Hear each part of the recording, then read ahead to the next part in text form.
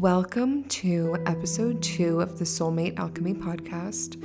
I am so excited for you to dive into this episode. It is juicy AF.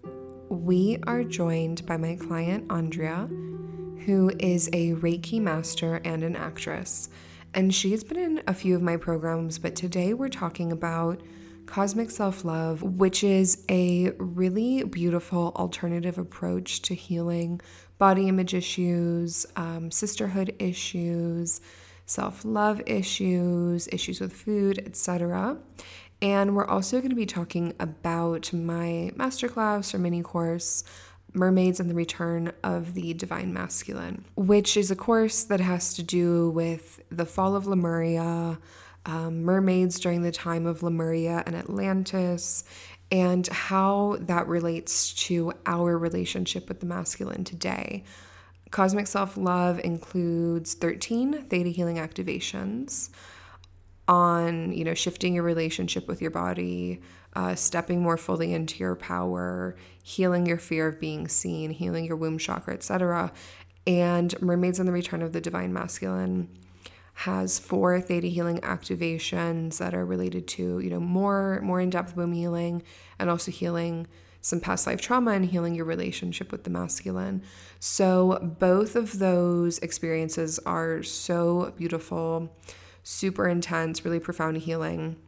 And you can get the codes below to join both of those. For the month of August, I am going to be doing a sale on Cosmic Self-Love. So below you will see a link to join Cosmic Self-Love. And you can use the code SELF-LOVE at checkout to get $100 off. Without further ado, I am so excited to dive into this episode with Andria. Thank you so much for coming on the show, Andria. Thank you for having me. I'm so happy to be here. Yes, I'm so excited to dive in. You sent me an email and it was just so rich with so many just incredible cosmic experiences. So I'm really excited. Tell me more about you, your background, where you're from, and we can go from there. Yeah, sure. So, my name is Andria. I live in Los Angeles. I grew up in the suburbs of Chicago. Um, I'm an actress. I actually have two passion careers. The first one is that I'm an actress. I've been acting since I was a kid. Um, I do a lot of theater and voiceover, but I also do some TV and film. And then I'm also a wellness practitioner, Reiki master, general witch, I guess you could say, in this space. But I see a lot of clients. We do a lot of healing work, a lot of past life, um, energy work, tarot.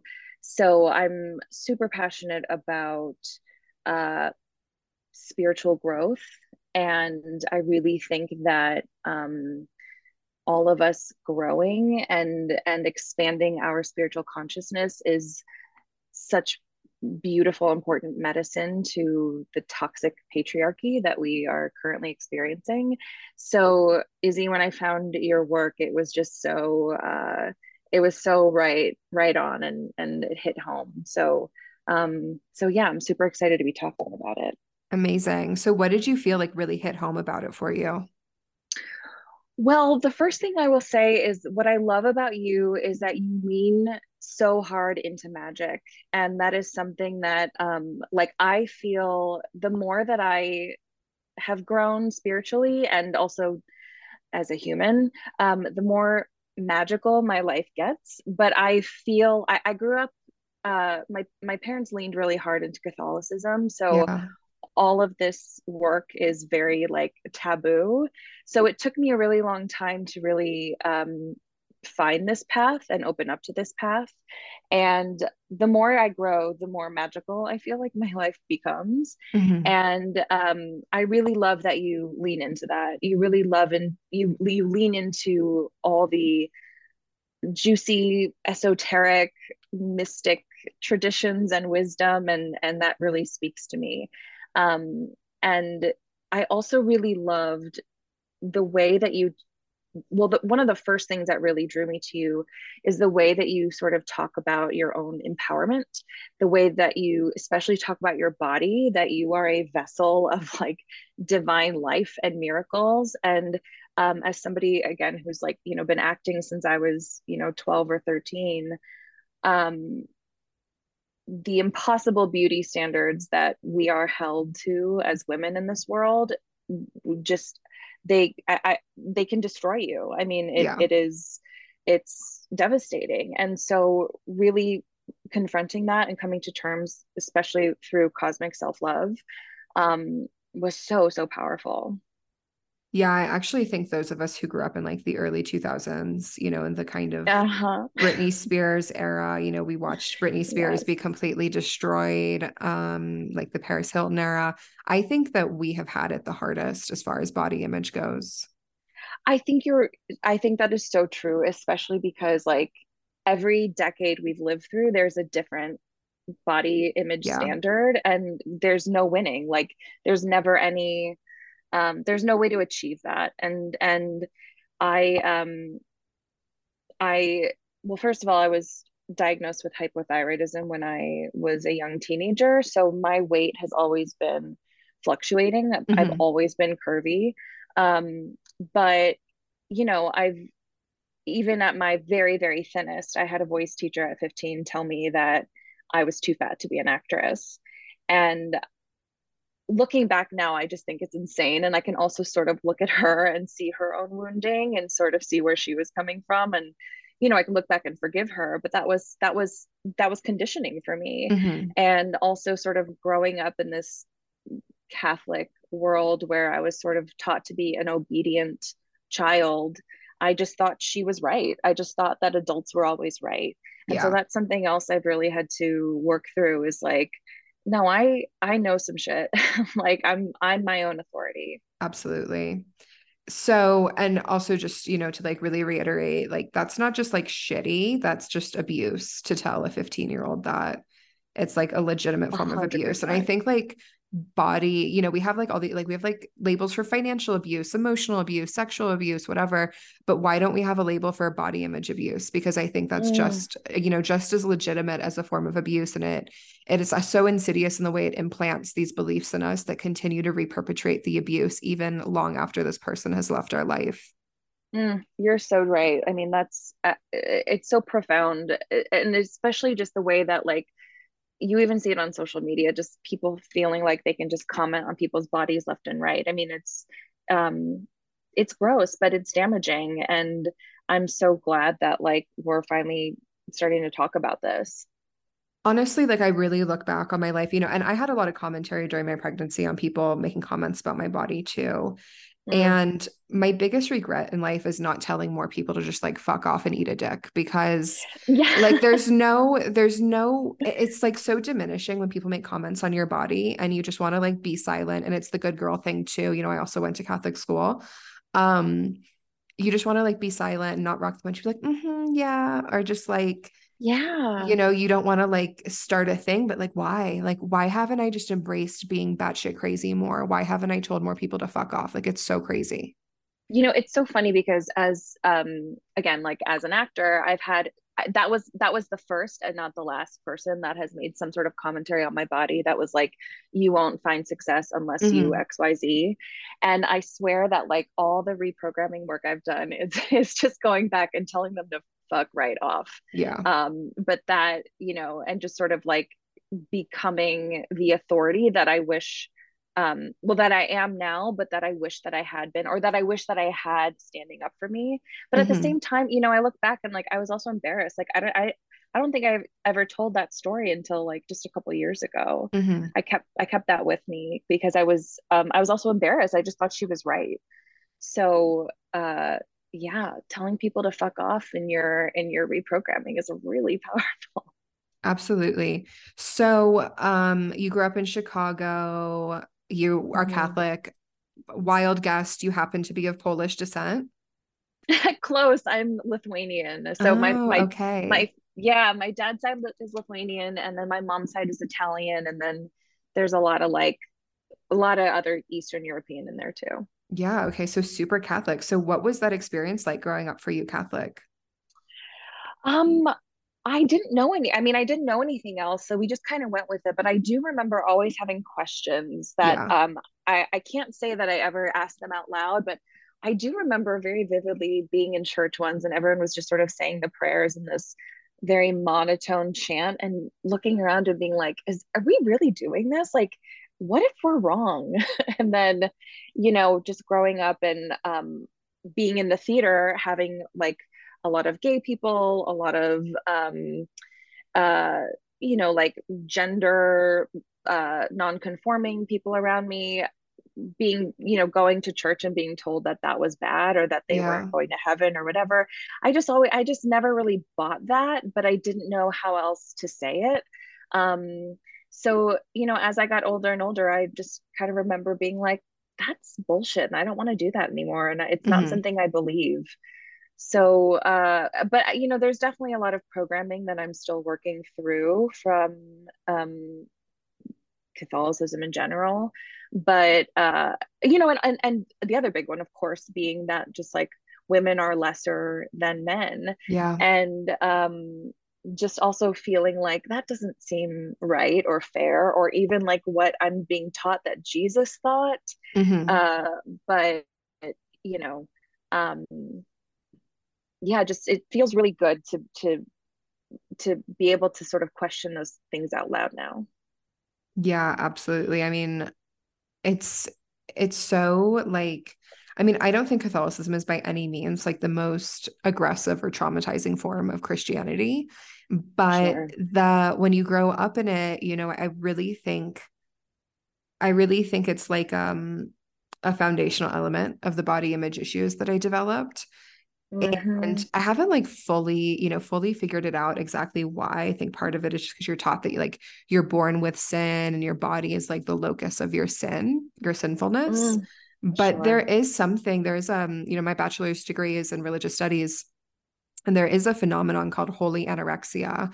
And it's this phenomenon in the Catholic Church of all of these holy women having like severe eating disorders. And sometimes, in some cases, Whoa. even dying. There's a book about it. I think the book is called Holy Anorexia. I have to look into it. I'll put it in the show notes when I find it because it's such a common phenomenon. I'm like, there's something more here to like the religion and its relationship to eating disorders. That is fascinating.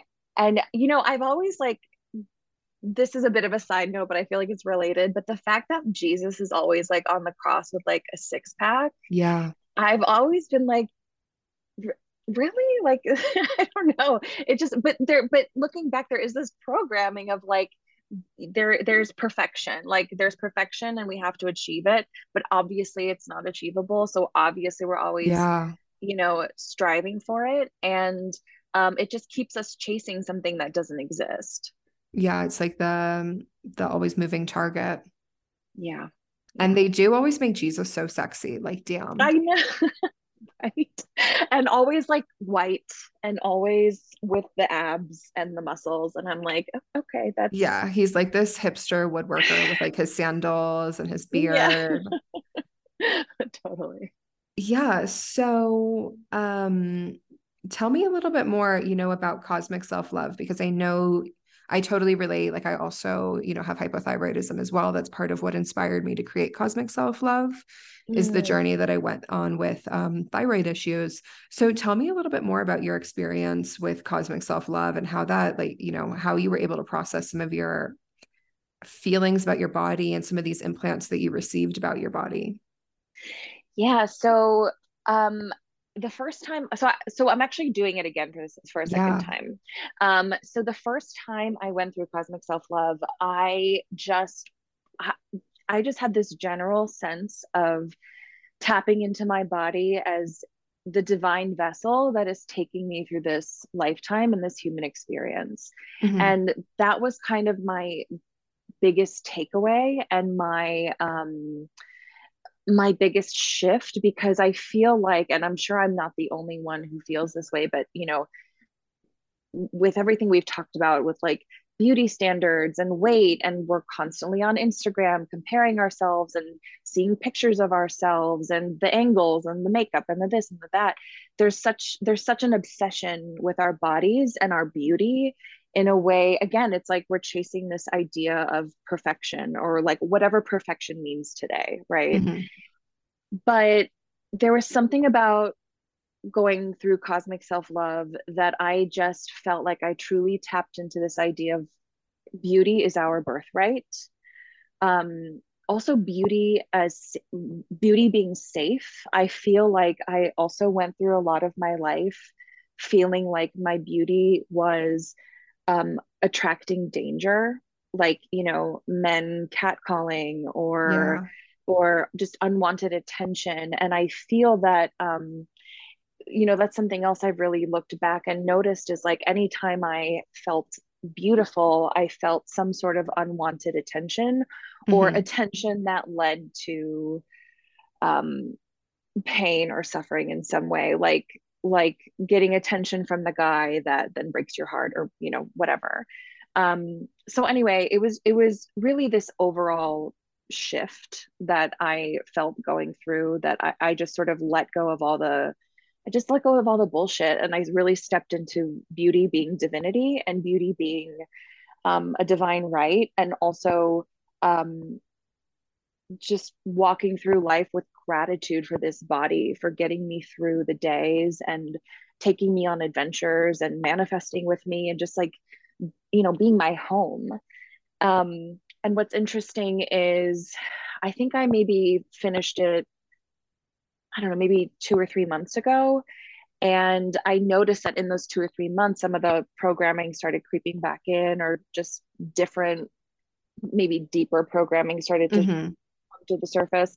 So I'm going back and I'm doing it again. Yeah. And how has that been different the second time? I've been a lot more, I've been a lot slower and a lot more intentional. Mm-hmm. And I feel like I'm getting through some of the deeper, just like the deeper layers. Like, for example, food. Um, I once had I worked with a psychic life coach for a little bit, and she told me, she said, food is the way you celebrate and the way you destroy. Mm-hmm. And I just thought that was so, like, it just hit me like a ton of bricks, because it's Yeah. true. Like, I grew up with, food is love. And I don't think I'm like, again, like the Eastern European, the Italian part of my family is like, even, well, I think just generally most cultures feel this way. It's like your grandma cooks for you or whatever. It's, food as love, but then Yeah. also like food being the way you numb out from all the insanity we're going through in this world. Food being like, especially during the pandemic, like just being terrified and not knowing Mm-hmm. what tomorrow will bring, and just sort of turning on a movie and, snacks or whatever. So anyway, uh I think the day that you and I had connected was the day that I deleted my calorie counter. I was Mm-hmm. just like, nope, no more of this. I don't want to do this anymore. And really like tuning into the vibration of food, and really leaning into what feels good. What do I want to eat? Not what like I planned for the day that's X amount of calories. So these little I feel like now I'm fine tuning this connection with my body, whereas the first time through it was this sort of general sense of body divinity, and now it's like I'm going in and I'm sort of tuning the little things. Yeah, totally. I actually totally recommend doing the programs that way, like once through kind of fast, just to like get through the content, get an understanding of what it is, and then going back and doing it like more slowly and more intentionally. Yeah, yeah, it's I recommend that as well. It's really been powerful. So, I think something that comes up a lot, with the cosmic self-love work is we tend to get mixed messaging about beauty. Like we are told, okay, your only function as a woman is to be beautiful. You have to be beautiful. You have to be as small. You have to be constantly in a state of shrinking instead of a Mm-hmm. state of expanding. And then we're also told this like parallel message of if you care about your appearance, you're vain. There's nothing Mm-hmm. worse than being vain and vapid. It's kind of like the Kim Kardashian wound, you might Mm, say, of like she's just sure. constantly like she's put on a pedestal of like a beauty standard and then at the same time constantly abused for like her appearance and the way she lives her life and the way she talks and what she wears, etc.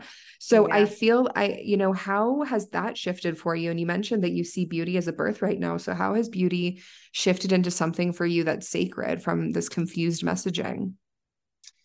Yeah, well, I think in the vein of everything we sort of were talking about with this perfectionism in Catholicism, or maybe, also just like my household, I feel like there was always this like you have to try to be perfect, but you Hmm. can't look like you're trying. Yeah.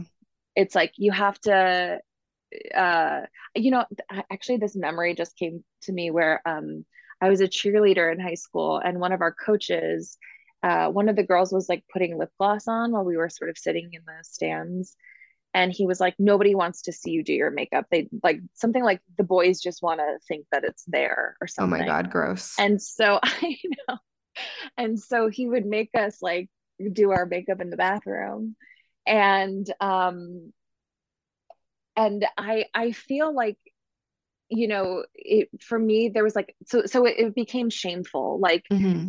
if I want to try to be beautiful, if I want to try to look pretty and put this makeup on or whatever, I have to hide to do it. And you know I, I don't want people to see me put the makeup on, or I don't want people to see me try and lose weight, or I don't want people to see me blah blah blah. Like there was just so much shame there. But now there's like it's kind of a twofold feeling. It's like, number one, it's we're all beautiful. Like no matter if you walk out the door in your pajamas, or tried to put a face on that day or whatever, like just knowing that you inherently are beautiful because you exist. And there's something really um that struck me really deeply about that. But also the fact that, like, if I want to put makeup on today, I don't need to feel shame about it because it's just what I want. And I feel good when I have this red lip on, or I feel good when I put some mascara on. So like I'm gonna do it, and I'm not gonna apologize for the fact that like it makes me feel good. Or conversely, like I didn't feel like doing it today. So this is how I'm walking through the world today. Yeah. Um, just really the theme there being unapologetic. Like however I feel, as long as I'm in alignment with what I'm truly feeling and what I'm authentically wanting today or this week or in general, like not apologizing for that. Yeah. Fuck yeah. So, what has been your favorite theta healing activation in cosmic self love? I just did the Mother Mary activation like 4 days in a row last week. Um, that one has been really hitting me deep this week. Yeah. Uh, yeah, I'll talk about that too, because there was something really powerful um, that came through that was sort of in conjunction with my with a theta healing I did in the divine masculine Is this mermaid. the mermaid one? Yes, it Okay, is. It let's pause on that and is. circle back because I want to talk Yeah. about Oshun first. Well, Oh first yes. I actually wanted to ask you because I was already going to ask you about the Mother Mary activation. If it was weird for you as someone who's raised Catholic to then be, kind of reintroduced to Mother Mary or have her come through to you in a context outside of the church. I'm so glad you asked me that, actually. That's so interesting. So one of my first when I first started exploring a spiritual path, one of my first decks I ever got was, did you ever see that, like it's like the goddess guidance oracle deck? It was the Doreen Virtue. I Yes, feel like everyone duh. had it, right? Okay. Every like millennial woman who was secretly Yes. like trying to be spiritual had it. I was just telling my husband about that. I was like, Yes. you don't understand. This is the OG Oracle card deck. It is. It's the OG. And you know that she doesn't make them anymore, right? I know. I told him the whole drama. I'm like, listen, there was this woman, her name was Doreen Virtue. I had all of her decks. I told him the whole spiel. Yes. Oh my God. I love, obviously you had that. I love this. Okay. So that, yes, it's the OG deck. I feel like everyone had one. All the like secretly witchy girls had one, right? Yes. So that was my first foray into cards. And I remember being surprised that Mother Mary was in there because I was like, wait, what? Like she's from this other part of my life. And I don't know, it just like surprised me. And I kind of just like never used her. And I think Mary Magdalene is in there too. And I Yeah. would, for some reason, actually, Mary Magdalene was always like, I was always a little bit chiller with Mary Magdalene. I Hmm. think that she was always like a little bit more of a bad girl. And like, I think we all know like the Bible doesn't necessarily teach her real story, or Yeah. I don't know. So anyway, yeah, the Mother Mary stuff always surprised me because I always I kind of correlated her with the patriarchy of Catholicism and the oppression of Catholicism. But over time, I've really been able to come to terms with like her being this this being outside of the Catholic Church, like her being her own goddess, her being Hmm. her own deity. And I've really, even just in the last year, have really come into such a beautiful relationship with her. And honestly, I think that a lot of that is thanks to you because she's so present in your work. And I've really leaned into a relationship with her in terms of being a divine mother and being a woman and being um, if we sort of talk about like maiden mother crone, like she really to me embodies the mother side of the goddess. So yeah, I do feel like I have a completely new relationship with her. Yeah, and my mind shifted a lot too. I definitely wasn't someone who was, I was so traumatized and turned off by Catholicism. I wouldn't fuck with anything that felt remotely Catholic to me. Yeah. But then I was reintroduced to Mother Mary by Dr. Marguerite Rigoglioso, who wrote a book. I believe it's called, what is it called? It's the Miracle of Divine Conception or something like that. Again, sorry y'all, I am so sick. I Mm. can't remember anything right now, but I'm going No. to put all of this in the show notes. But and her book was looking at, she has a PhD and her research was in virgin birth. This idea of virgin birth that circulated around the Mediterranean, for example, like Demeter and Persephone. So she was studying high priestesses within the Greek context, within the Hellenistic context, who had claimed experiences of some kind of divine or virgin birth. And then she took that deeper with looking at Mother Mary, and she was like, I think this was a practice that high priestesses were practicing where they were able to reach a level of ascension that they didn't need a partner to conceive. They just conceived with light. So that book just, I almost read it in one sitting. And the only reason I didn't read it in one sitting was because I forced myself to go to bed, but like it blew my fucking mind. And I think That's it's super, fascinating. yeah, for all of my Catholic girlies out there who are looking to shift their relationship with the divine feminine and open up a new storyline from what they've been told. Check out this book. It's going to be in the show notes below. That's fascinating. I really want to read that. Yeah, it's so good. So you also this, cosmic self-love, like yeah, we have, Mother Mary's present in it, Guinevere is present in it, but it really came to me from the goddess Oshun, Mm-hmm. who visited me. I have the whole story in Cosmic Self-Love, but she visited me one night just a few days before I met my partner, now husband. And she is the one who channeled into me all of this information about beauty, the energy stream of beauty, the creative and healing power of beauty, the power of beauty to help you manifest. And you had a visitation from Oshun as well after you did this material. Yeah. So first of all, when I started training in Reiki and energy healing and tarot, I had a mentor for a little bit who would often refer to Oshun, and I didn't know much about her, but she would bring her up. So like Oshun was sort of in my consciousness. Mm-hmm. But anyway, in my community of clients, I every month do a group Reiki session. We call it Empress Rising. It's really all about tapping into the divine feminine, and we do it virtually. And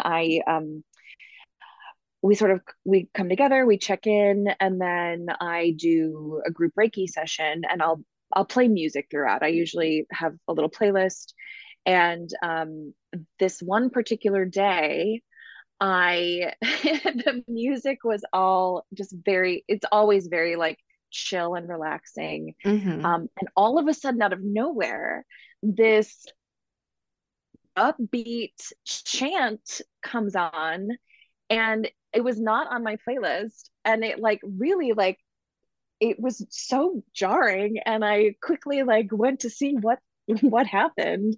And all of a sudden, like out of nowhere, this song called Chant to Oshun was on this playlist in this group Reiki session. And I just sort of closed my eyes and I got back into it. And she just like was there and she visited us. And the messages that came through were like so beautiful and so rich and powerful. And like I was just it was just so exciting. And so it was really fun to sort of, I mean, again, because the music was like very jarring when it happened. And so I was telling, my clients who were there, we got to sort of talk about it at the end. And after the session was over, I went back into meditation with Oshun, and I asked her what other messages she had for me and for my community. And anyway, I ended up writing this big post about it, but it was really all about joy and like, Mm-hmm. I mean, actually talk about Kim Kardashian, like the joke that we made in the session was like, that horrible quote that or Kim Kardashian was like, get your ass up and work. Mm-hmm. The Oshun quote was like, get your ass up and find joy. And Mm-hmm. it was just all about leaning into um, like the beauty and the luxury and like the divinity of life and like just loving the little things and finding things that light you up. And so anyway, that was like a really big that was my that I felt like that was my first personal um connection with her. Like again, she had come through with my old mentor, she had come through in this work, but this was the first time she came to me directly. And it was just like it felt so fun actually. So now like I'm looking over, I have a little picture of her on my altar. And yeah, there's just something so like yummy and juicy about her energy that it just feels so good. So I love that she's also like kind of the patron of this Yeah. program. Yeah, and I think, I never, she was vaguely in my consciousness as well, but she wasn't ever a goddess that I had sought out to work with. And I think that's really just a testament to how accessible she is to humanity. And that's Mm, why, in Cosmic Self-Love, I have Mother Mary, I have Oshun, and I have Guinevere. And I really think that they're so accessible and so beneficial to work with because they're ascended ancestors. They've actually been human. And it can be really hard to try to work with your guides and with other beings that have never been human because they don't really get it. They don't really like understand what it's like to be an embodied human with a nervous system and like dealing with all the fucking bullshit that we deal with. So those are like three divine beings that I really like to bring into the work. And I think when you dive into the work, they really show up for you so easily. yeah, that's something I want to spend more time thinking about because I've heard you say that a few times in terms of certain ascended beings have been human and others have not. And I mean, it just, once you say it, it just resonates and like it rings so true. But it is a very particular experience, right? And so Mhm. ask, just reframing the fact that some have been here and some haven't. And so how do you proceed with your relationship knowing that? I don't know. I just think that's interesting. Yeah, absolutely. You have to just communicate differently because they maybe don't understand why it's a pressing need for you to manifest $10,000 so you can pay your taxes. Like they've never fucking dealt with Right. the IRS. Like they don't get it. They're like, it's coming Right. soon. It's coming soon. Like that's not good enough, you know? Right. Right. Right. Yeah, so I want to move more into talking about the masculine because I know, like I love past life regression work. I think it's so fruitful and healing. And I want to hear more about Yeah. this incredible past life regression that you had. But tell me more about like your background with the masculine. Yeah. So I grew up with a lot of toxic examples of relationships around Mm-hmm. me. Um, and I mean no disrespect. Like I had a lot of men who loved me as a child. Um, I don't mean that in a creepy way. I just mean like the adults in my life. Like I felt very loved, but Yeah. I did not see the respectful, equal partnership in marriages around Mm-hmm. me that I now can recognize that like I desire. And the other thing too was I just felt like um boys in my life were just not always very nice. Like Mm-hmm. there was a lot of really roughhousing humor. There was a lot of putting each other down. There was a lot of like, to be popular, you sort of had to like put each other down and claw your way to the top. And also with all of that, and then also I think with this idea of like the Catholic Church and sort of women being lesser than men, I sort of thought the way to like, as a kid, the way to be, I don't know, the way to like feel something, to feel good, to feel cool, to feel worthy was that you like boys liked you. Mm-hmm. And um, I lived for a very long time seeking validation from men and um, also seeking validation from men who like didn't always treat women well. And um, I'm trying to like, okay, wait, I'm trying to think of how to like continue talking without like throwing people under the bus. No, Um, you're doing amazing. I mean, I think we get the like, like yeah. for example, just growing up where you're constantly told that men aren't or boys aren't as mature as you. And if a boy is mean to you and pulls your hair and pushes you, it's because he likes you. And you should be a good example for the boys around you.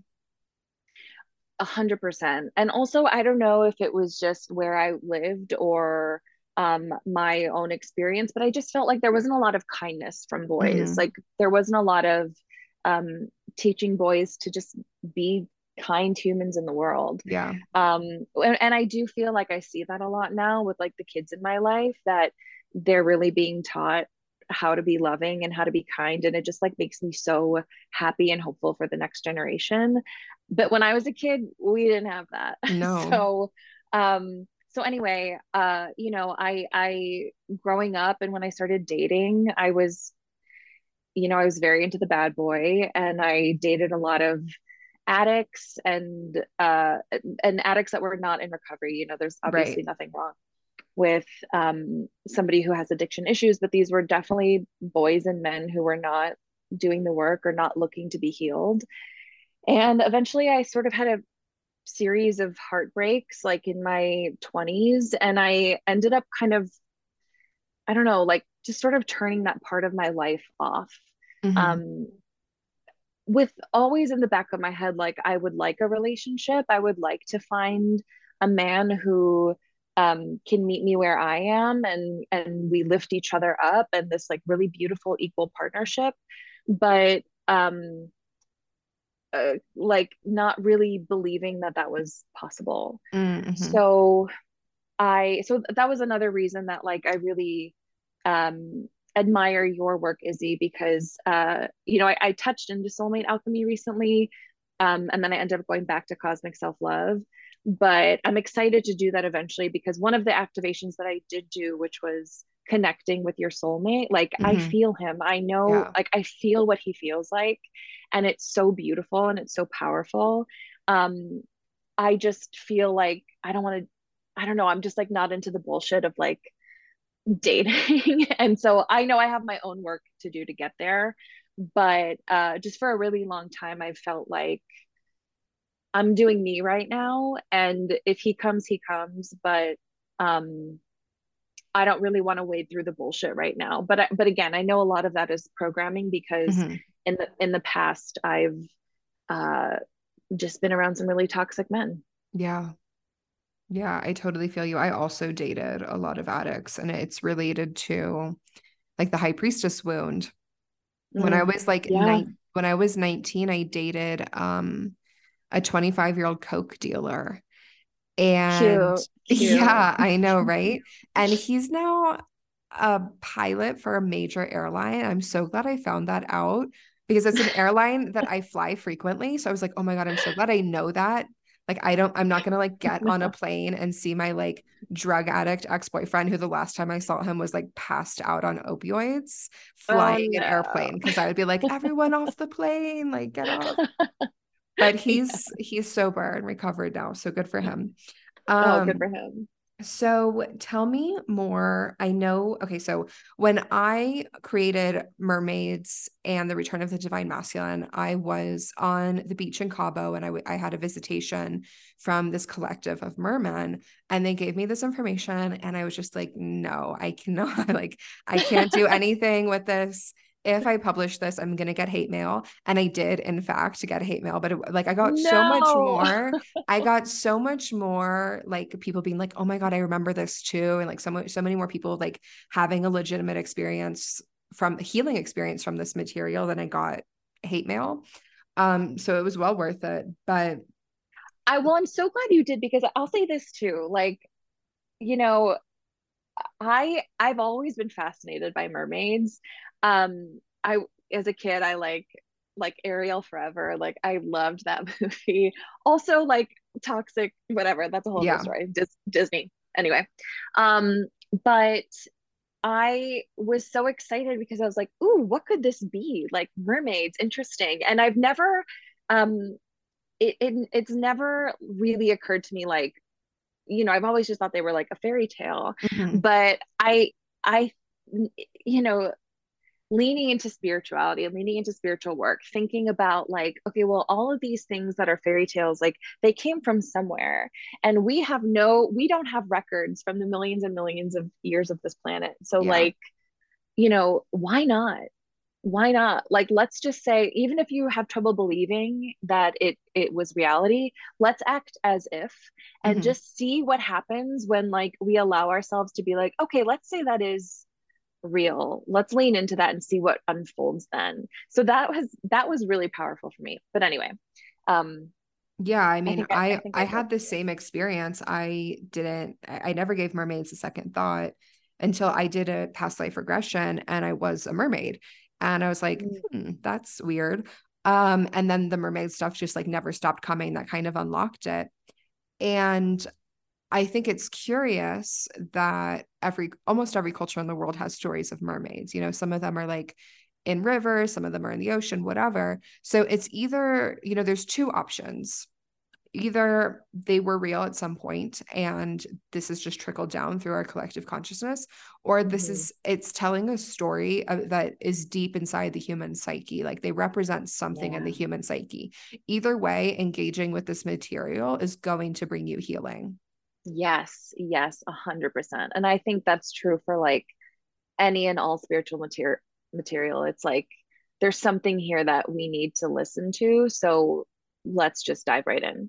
Yeah, like No it's mermaid pun intended. yes, like Joseph Campbell says, this the mythologies that we have now have filtered through thousands of generations of humanity, and we have them, so they have to tell us something about the psyche, about our psyche and the collective unconscious and what it means to be a human, because these are the Mm. stories that have survived. Oh, I love that. Yeah. Yeah. So tell me a little bit more about your experience with the mermaid material. Yeah. So, so my first takeaway was this divine marriage energy grid. Mm-hmm. I love thinking about the idea that um that somewhere in this energetic field, like we are meant to be paired up. Like Mm-hmm. there is some, because I think one of my other, I don't know, pain points or limiting beliefs is like that men sort of have a wandering eye, or Mm-hmm. that they're always like looking for the next best thing, or they get what they want and they move on, or whatever. And so believing in the idea that like we're actually, as humans, like we're meant to be partnered and like we're meant to live life together, that was something that really resonated with me and felt really beautiful. And not that everybody needs to like be a part of that grid, but that exists, that men exist who want to be um who want to be partnered. Hmm. So that was the first thing that was really beautiful. So so then also at just everything that you teach about like how divine masculinity fell, and also like what divine masculinity looks like, that was really healing for me to hear this version of what sacred men look like. Yeah. And okay, so then the biggest real like takeaway for me was in I'm forgetting which activation it is. It's the sort of like past life regression into, the mermaid life. And I was like so ready for it. I was like, ooh, I can't wait to like know what color my tail was. Just kidding.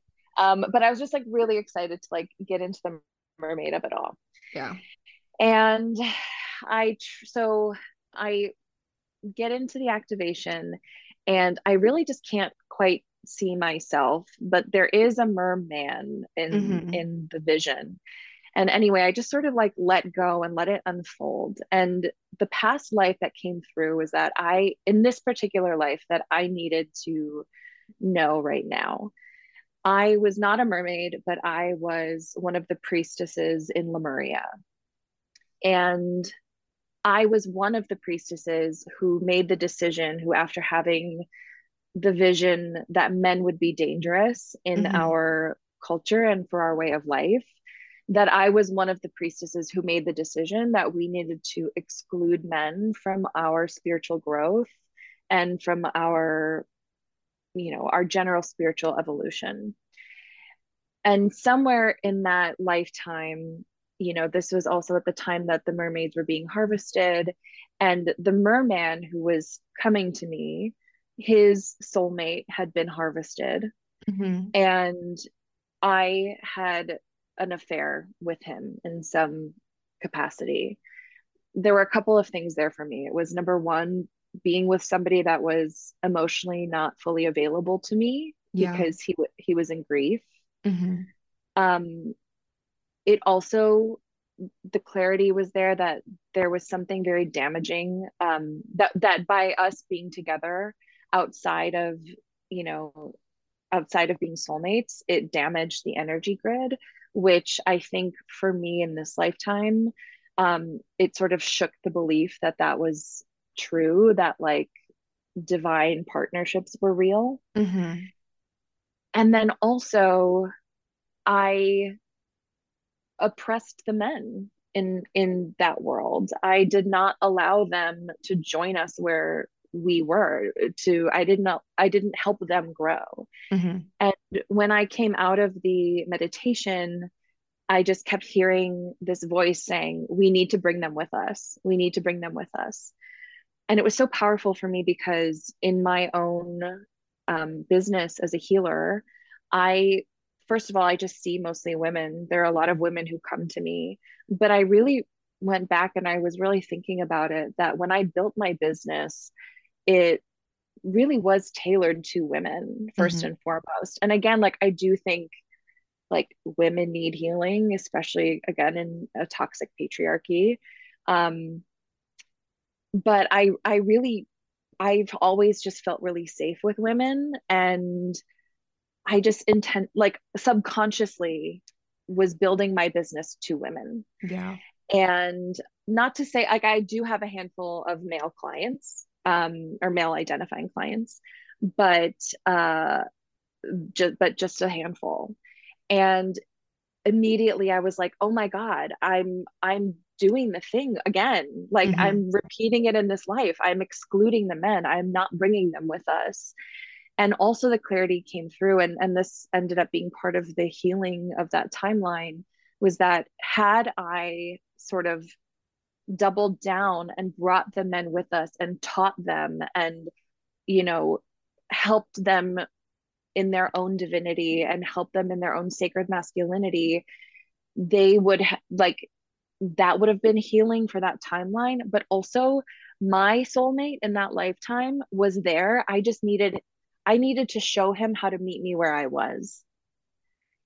And it was so powerful because something I know about my partner in this lifetime is that I want him to be spiritual and Mm-hmm. open um and completely like accepting of this work and do it himself. But I realized that I might need to show him the path. Like Yeah. he might not know it yet. And so it was just so beautifully clarifying that like there were all these little threads that just came together.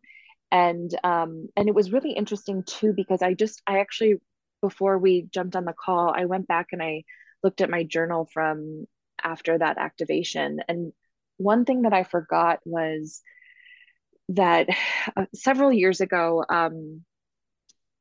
there's a crystal store in LA called Spellbound Sky. Mm-hmm.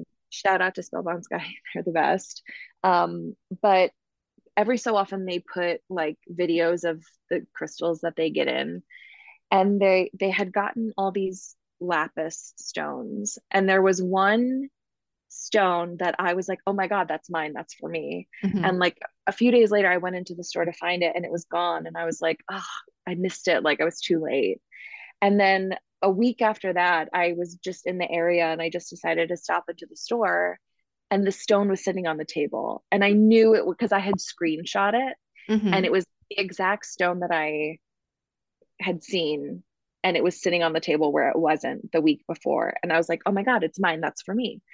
And when I picked it up, the front of the stone is this like, this lapis blue with this gold ring on it. Yeah. But on the other side, it's a light blue with a like a dark blue ring. It's almost Mm-hmm. like it's like almost like inversed colors on the back. It's a really, really special stone.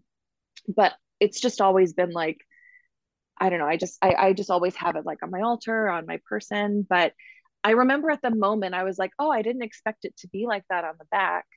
Um, but I bought it and I've really fallen in love with it. And in my activation, in this vision, that stone was a gift to me in this lifetime to remind me of choice, Mm-hmm. to remind me of the power of like, um, the blue pill or the red pill kind of a Mm-hmm. thing. It's like, which choice do you want to make now? And also the fact that like you can go back and heal the other side of it. But it was just really powerful that that's actually the second time in a vision that a guide has given me a stone that I like have in my possession. Mm-hmm. And yeah, it was just, just the power of also the duality of like masculine, feminine. Yeah. It's just such a, it's just been such a powerful touchstone for me. But um, yeah, it was a really, that particular lifetime, it brought so much to light. Yeah, that's super, super intense. I have so many questions. So, what Andrea is referring to, for those of you who haven't done the masterclass, although there will be the link below if you're interested, but what she's talking about is there were some high priestesses in the time of Lemuria before the fall who actually envisioned, saw the rise of patriarchy, and they saw the violence that would occur. And they thought, well, we can't allow men to have this power. We can't allow men to have magic. We can't allow them to know our secrets. We can't allow them to know, like the deep spiritual secrets of this planet, because they're just going to use and abuse that power to further enslave humanity. So they, very logically decided, okay, we're going to stop allowing men to participate in the mystery schools. We're going to stop allowing them to learn actual magic. This was a time where, true magic was available. Um, and because of that, they may very well have caused patriarchy, because it developed Mm. this inability for men to ascend to higher spiritual levels. And it also developed a deep sense of resentment from men towards women. And, that's part of the story of why Lemuria fell. And that's what these mermen brought forward to me for this masterclass that I taught. But I wanted to ask you, Andrea, tell me more about, like what did you feel like when you were one of these priestesses? Like, were you afraid? Were you angry? I felt um, there was more anger and there Mm-hmm. was more righteousness, Mm-hmm. that like I had the key to protect what I needed to protect. To protect the mysteries, to protect my people, to protect our way of life. And it was just like I I actually didn't feel as much fear as just like anger that this was Mm-hmm. happening, and like that this was going to happen, to have had a vision of um you know these and you talk about this a lot in the master class, but like having a vision of um the ways that men can destroy our like the utopia that we had, Mm-hmm. and with war and with greed and with harvesting the energy and also harvesting the land. Yeah. And so it was really this like fierce protection, which I believe is part of divine femininity. Is like, Mm-hmm. we often think of divine femininity as being so like soft and receiving and luxurious and beautiful, but then there's also a part of divine femininity that is the mama bear, like Mm-hmm. the fierce protector. And that was the energy that I really felt, was like the mama bear energy. Mm-hmm. Yeah. And what was it like to just like, we're never told the storyline of how did patriarchy start? Like, where did these woundings start that caused it? Because certainly this planet wasn't created to like host patriarchy. So how did it feel to like see that storyline play out and like see that you had like a level of involvement with it? I felt like um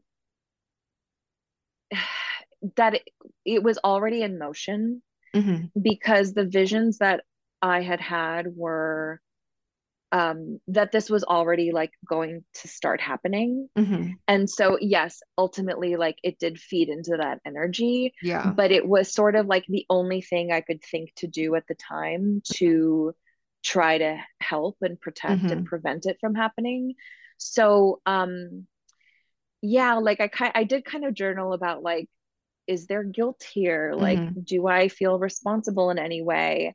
And I think I think there probably was some, but I was really able to forgive that, Yeah. because it was what I could think to do. And it wasn't like the first drop in the bucket. It was like, Mm-hmm. It was many, a many ripples response. later. Right, exactly. Um, so yeah, there was definitely a little forgiveness, but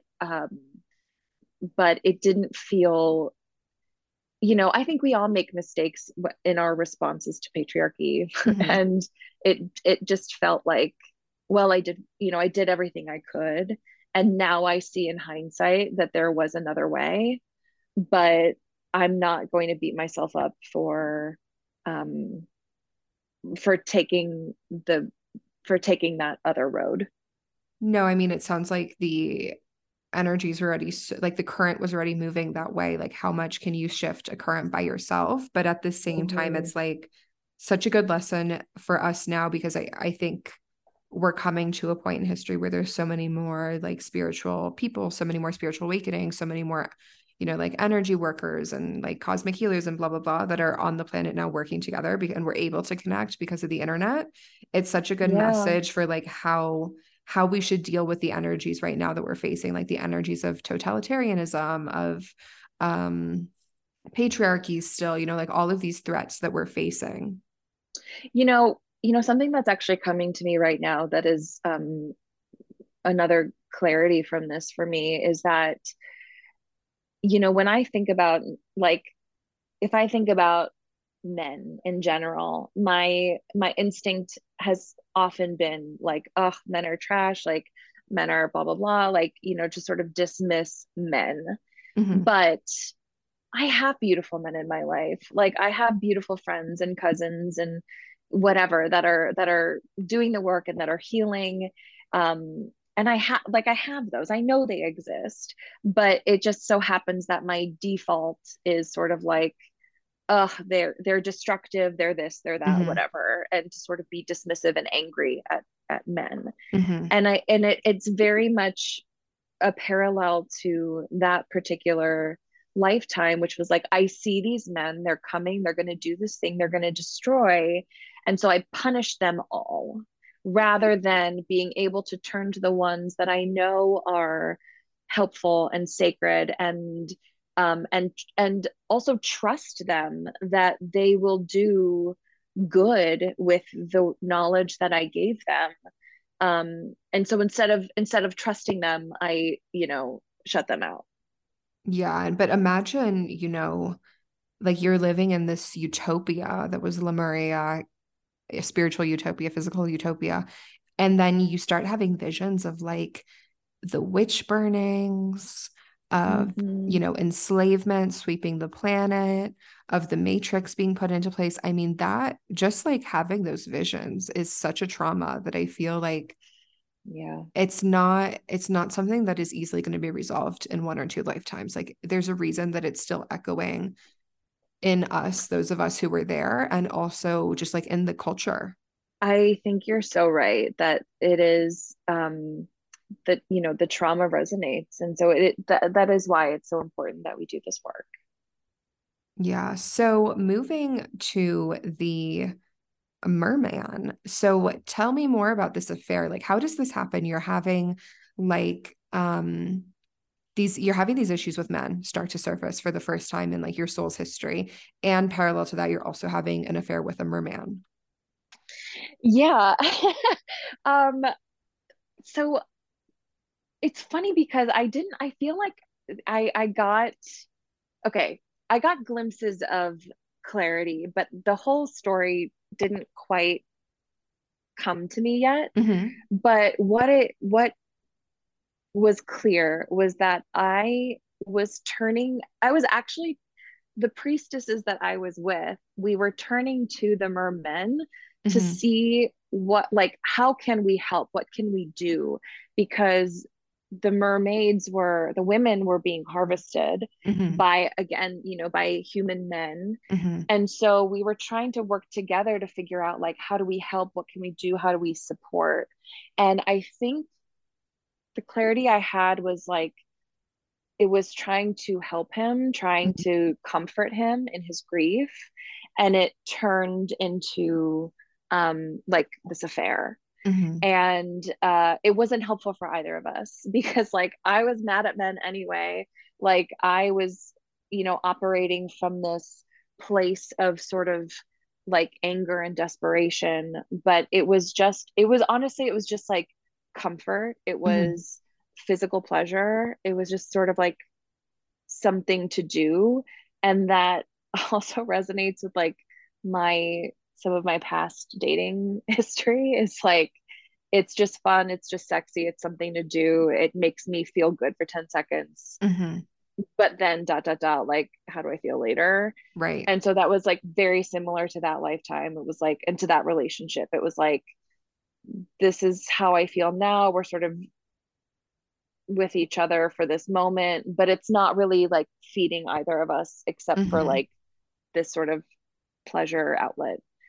Um, oh, and what I wanted to bring up too was, so in Cosmic Self Love, in the Mother Mary activation, I I did not remember this from the last time I went through it, but at the end of the Mother Mary activation, you you have us call forward a mermaid in our lineage. Mm-hmm. And the other day when I did it for the first time, his soulmate came through, and the one who had been like kidnapped and Yeah. harvested. And I remember when she was coming through, I was like, oh no, oh no, oh no. But her energy was like so loving and welcome, but also very strong. And she Mm-hmm. was kind of like, it's okay, I forgive you. Um, you didn't know the power of the damage of that. Mm-hmm. But uh she forgave me, and she also thanked me for like trying my best to take care of him in his grief. Mm-hmm. um but she she was really there to also like um empower me in the journey now, and in my own quest for a soulmate now. And really encouraging me again, this mantra of we need to bring them with us. Like, we need to bring the men with us on our Mm-hmm. spiritual journeys, on our healing paths. She was really there to encourage me in that, because that's how we have better men. That's how we Yeah. get better men in the society, is like we have to teach them. And there is a part of me that also wants to say, like, well, it's not our job to like Mm-hmm. teach a man how to be a good person, but it's Yeah. also not our job. It's not our job to tell people how we want to be treated. It's not our job to show them the way and to teach them what we know to be true. And so if you have the capacity for that, if you have the desire for that, it's really powerful work to bring them with us. Yeah, and I think parallel to that is like the mermaids also bringing us humans with them on their spiritual evolution because we have committed horrible Mm, crimes against them. And I really want to like yeah, touch on this topic of like walking that fine line between like, you know, showing men how and also not coddling men and not taking on an emotional burden that doesn't belong to you. yeah, Like, there's this quote from the Bible, like, um, don't throw pearls before swine.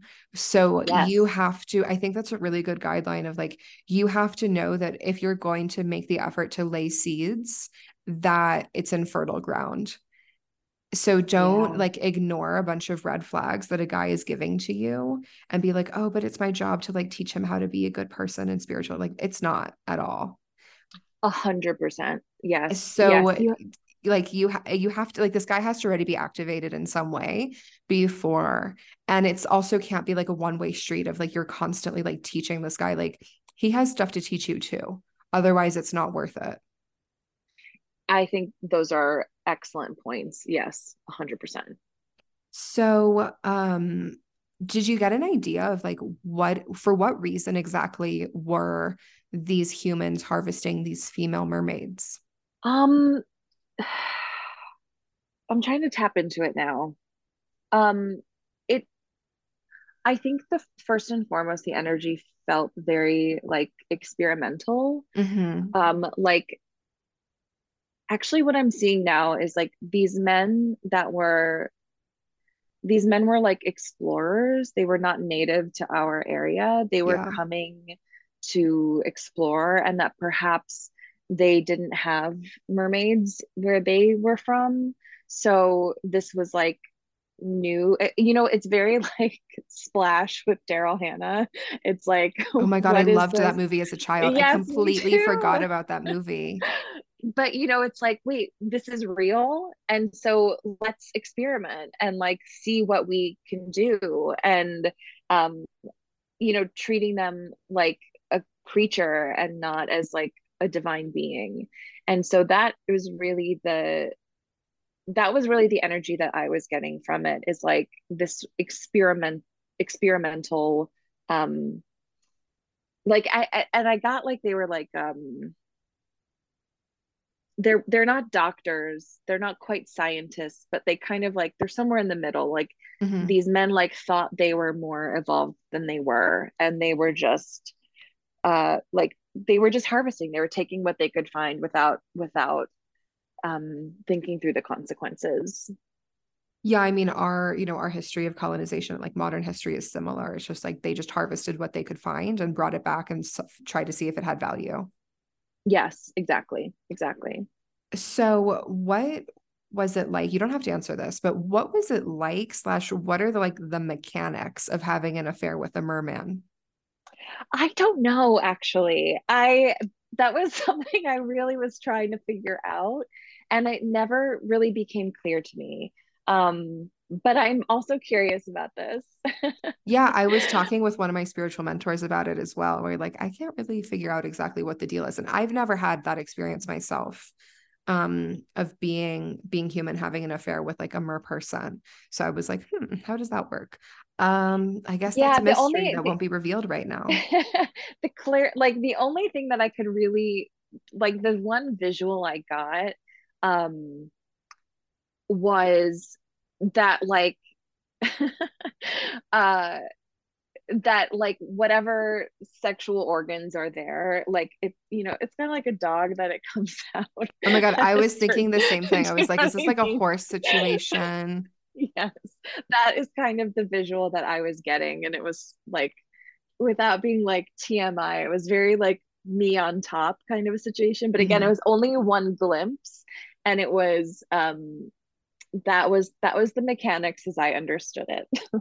Okay, so we made it super unsexy. I'm sure it was like it Yeah. was very sensual and lovely, but Totally. If I'm sure it was great, but also if you have, I need you to email me if anybody else has any insight. yeah, please like comment in the like question section if you have insights into this topic, or feel free to message me on Instagram.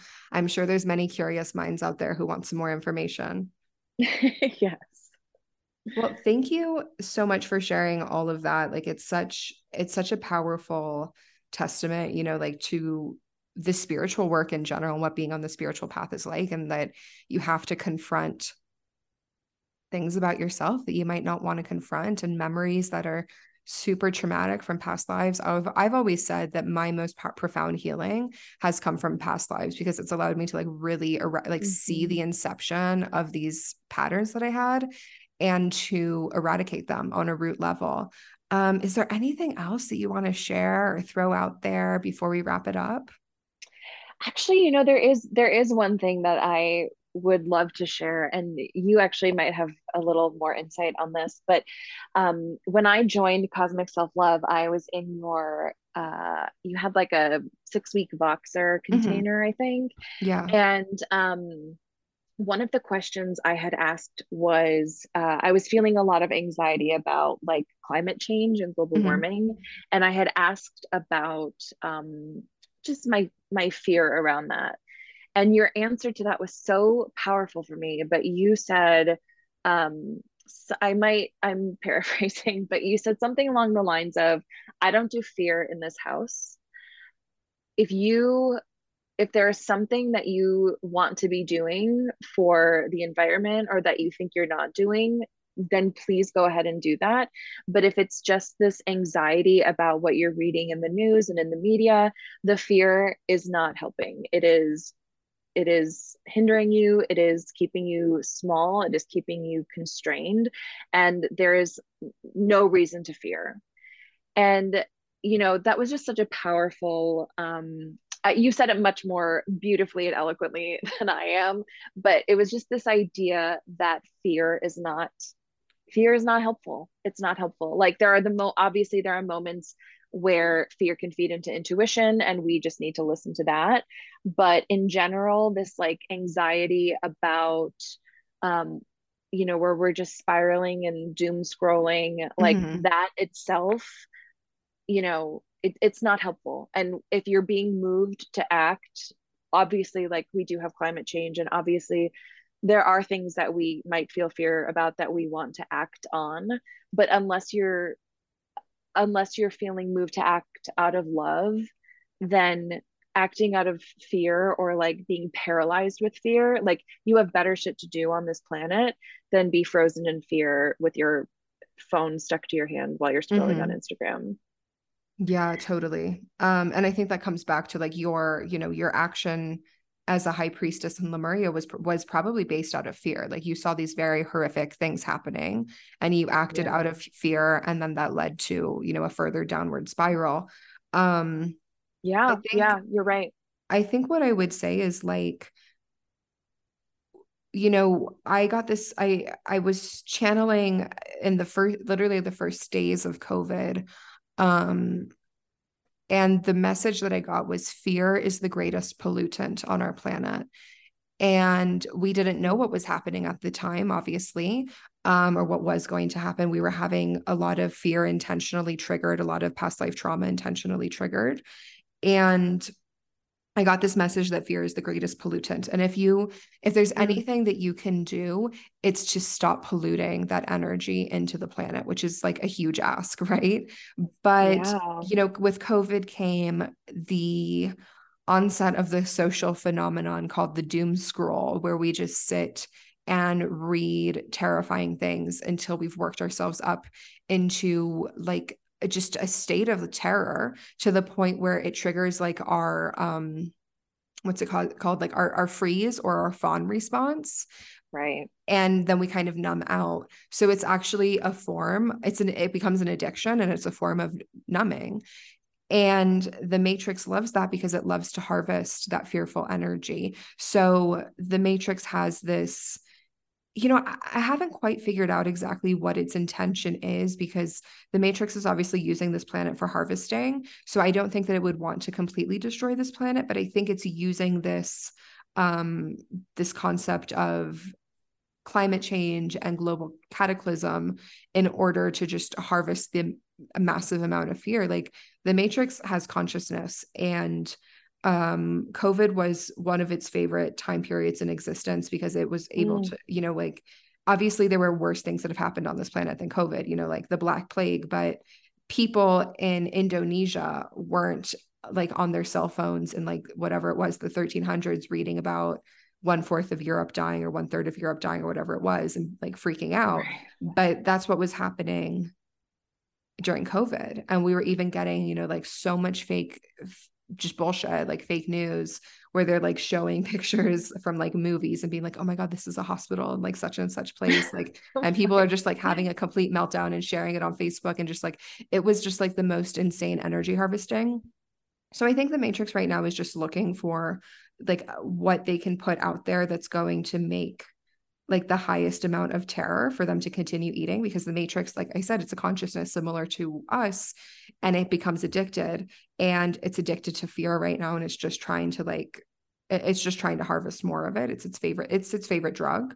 So that's not to say that like we're not abusing our planet, like we absolutely are. Sure. But it's also, the narrative around climate change is very annoying because it's this very manipulative conversation where it makes you feel personally responsible for like the impending death of our planet, when in Yeah. reality, like you, Andria, are just one person. I don't think you drive a fucking Hummer and like, drive 2 hours to Right. work every Right. day. Like you're just not really that responsible for the damage of this planet. Like it really falls with like our governments and our corporations. And it's this very insidious way of making you take on guilt so that you don't look at like the true source of this problem. Yeah. And it's paralyzing. It makes you feel both completely responsible and completely helpless. So if you're listening to this and you're like, yeah, I'm stressed about climate change, I'm stressed about the way this planet is being treated, it's just not helpful to sit around and feel that way. Like either accept the lifestyle that you're living and that you're not going to change it and just move on, because you having fear and guilt and terror is just making the situation worse, or go change your life. Like go buy a plot of land somewhere, go buy 30 acres of destroyed land that's worth almost nothing, like in Ohio or wherever, that's been completely over harvested. Land responds very fast to being restored in most cases. And it's a piece of Mother Earth that appreciates the efforts that you make, and you'll find like a mass amount of abundance in your life from doing that. But if that's not a path that you want to take, if you don't want to go buy a quarter acre, 30 acres, whatever, and like take responsibility for that little piece of Mother Earth, then don't sit around hating yourself for that. Just like, okay, this isn't my path. That's someone else's job, not mine. I'm called to different work. That's totally fine. Yeah. Everything you just said is I think it's going to be so powerful for people to hear that because um again, like climate change was something that for me specifically is very triggering because you're right, like there is a story, there's a narrative that like, well, we can help, we can do, it's up to us.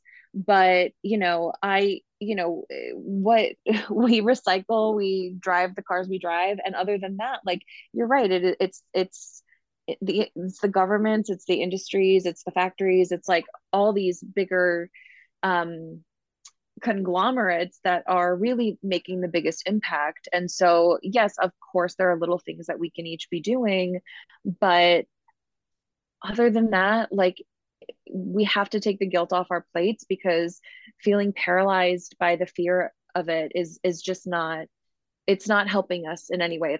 It's preventing us from moving into the actions that we're supposed to be taking.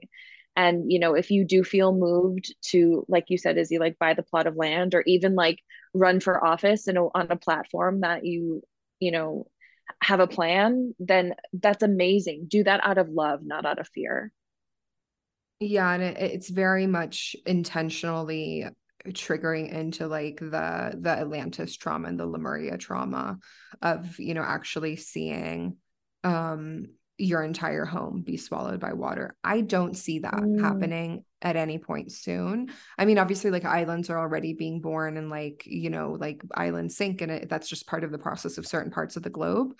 But when people are saying like, "Oh my God, um like Florida is going to be underwater in the right, next 12 right. years. When I look into the timelines, I don't personally see that. I maybe like I'm not seeing it, but I just don't feel that that's true. And I don't see it. I think that the specific conversation of like, oh my God, your house is going to be underwater, and like people posting these maps where like basically the only thing in the US anymore is like Ohio and Kansas, is Right. intentionally trying to traumatize people.